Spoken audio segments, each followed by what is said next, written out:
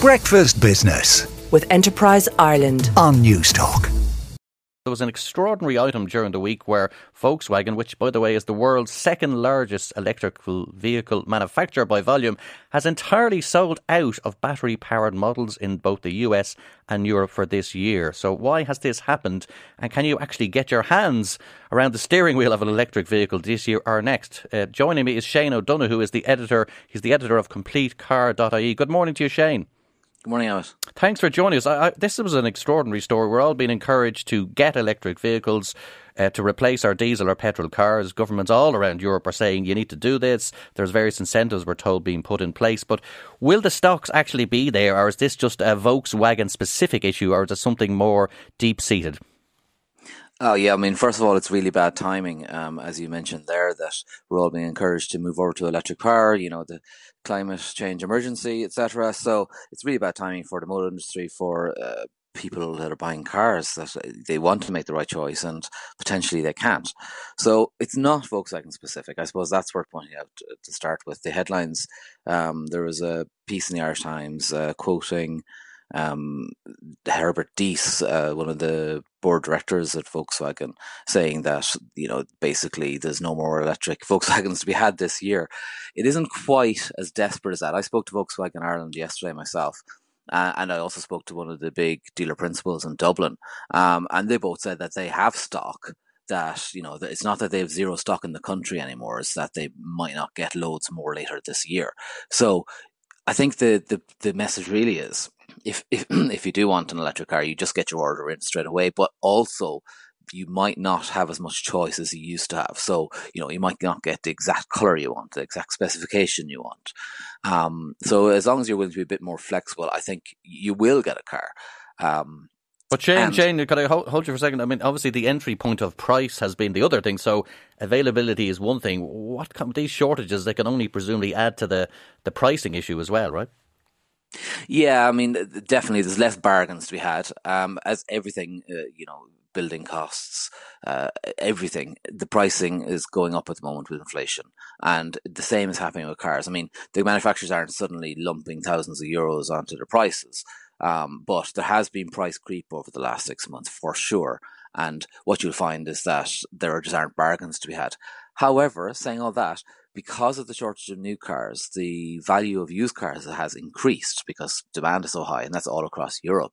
And therefore, the cost to change probably hasn't changed all that much for buyers. So somebody who's trading in a 2-3-year-old car, the value of that is much higher than it would have been 4 years ago doing the equivalent trade. So actually, it's not as expensive in that situation as the headlines might make you think. And Shane, in terms of getting one of the cars, obviously normally we're so used to when you buy a combustion engine car, you look at it on a Monday. Sometimes you can even get it on the day, maybe you wait a day or two and you come back to the garage and you pick it up. I mean, are we looking at big waiting times here for electric vehicles, like where you'd have to put yourself on a waiting list? Is that how this is all going to kind of manifest itself? It certainly is that way for some models, some makes and models. There's no doubt. We've been told that people are going in to order exactly what they want, and they're being told it's next year they're getting it. And even at that, they're not being given a definite date.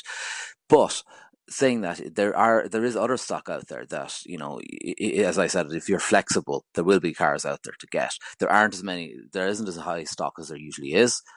Demand is high, but it's not a case of there being no cars at all. It's a difficult situation though, because demand is high. The economy is strong. People want to be changing cars. They want new cars, and there isn't quite enough cars in the country to satisfy that.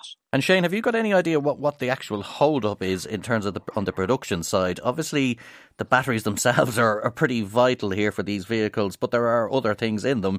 A lot of the stuff you get in them is quite hard to get and procure. There's a lot of people chasing down some of the things that are in the batteries, etc. Is that what your understanding is of what the actual hold-up is? Is demand for those parts is just so rapacious at the moment that the manufacturers just can't keep up?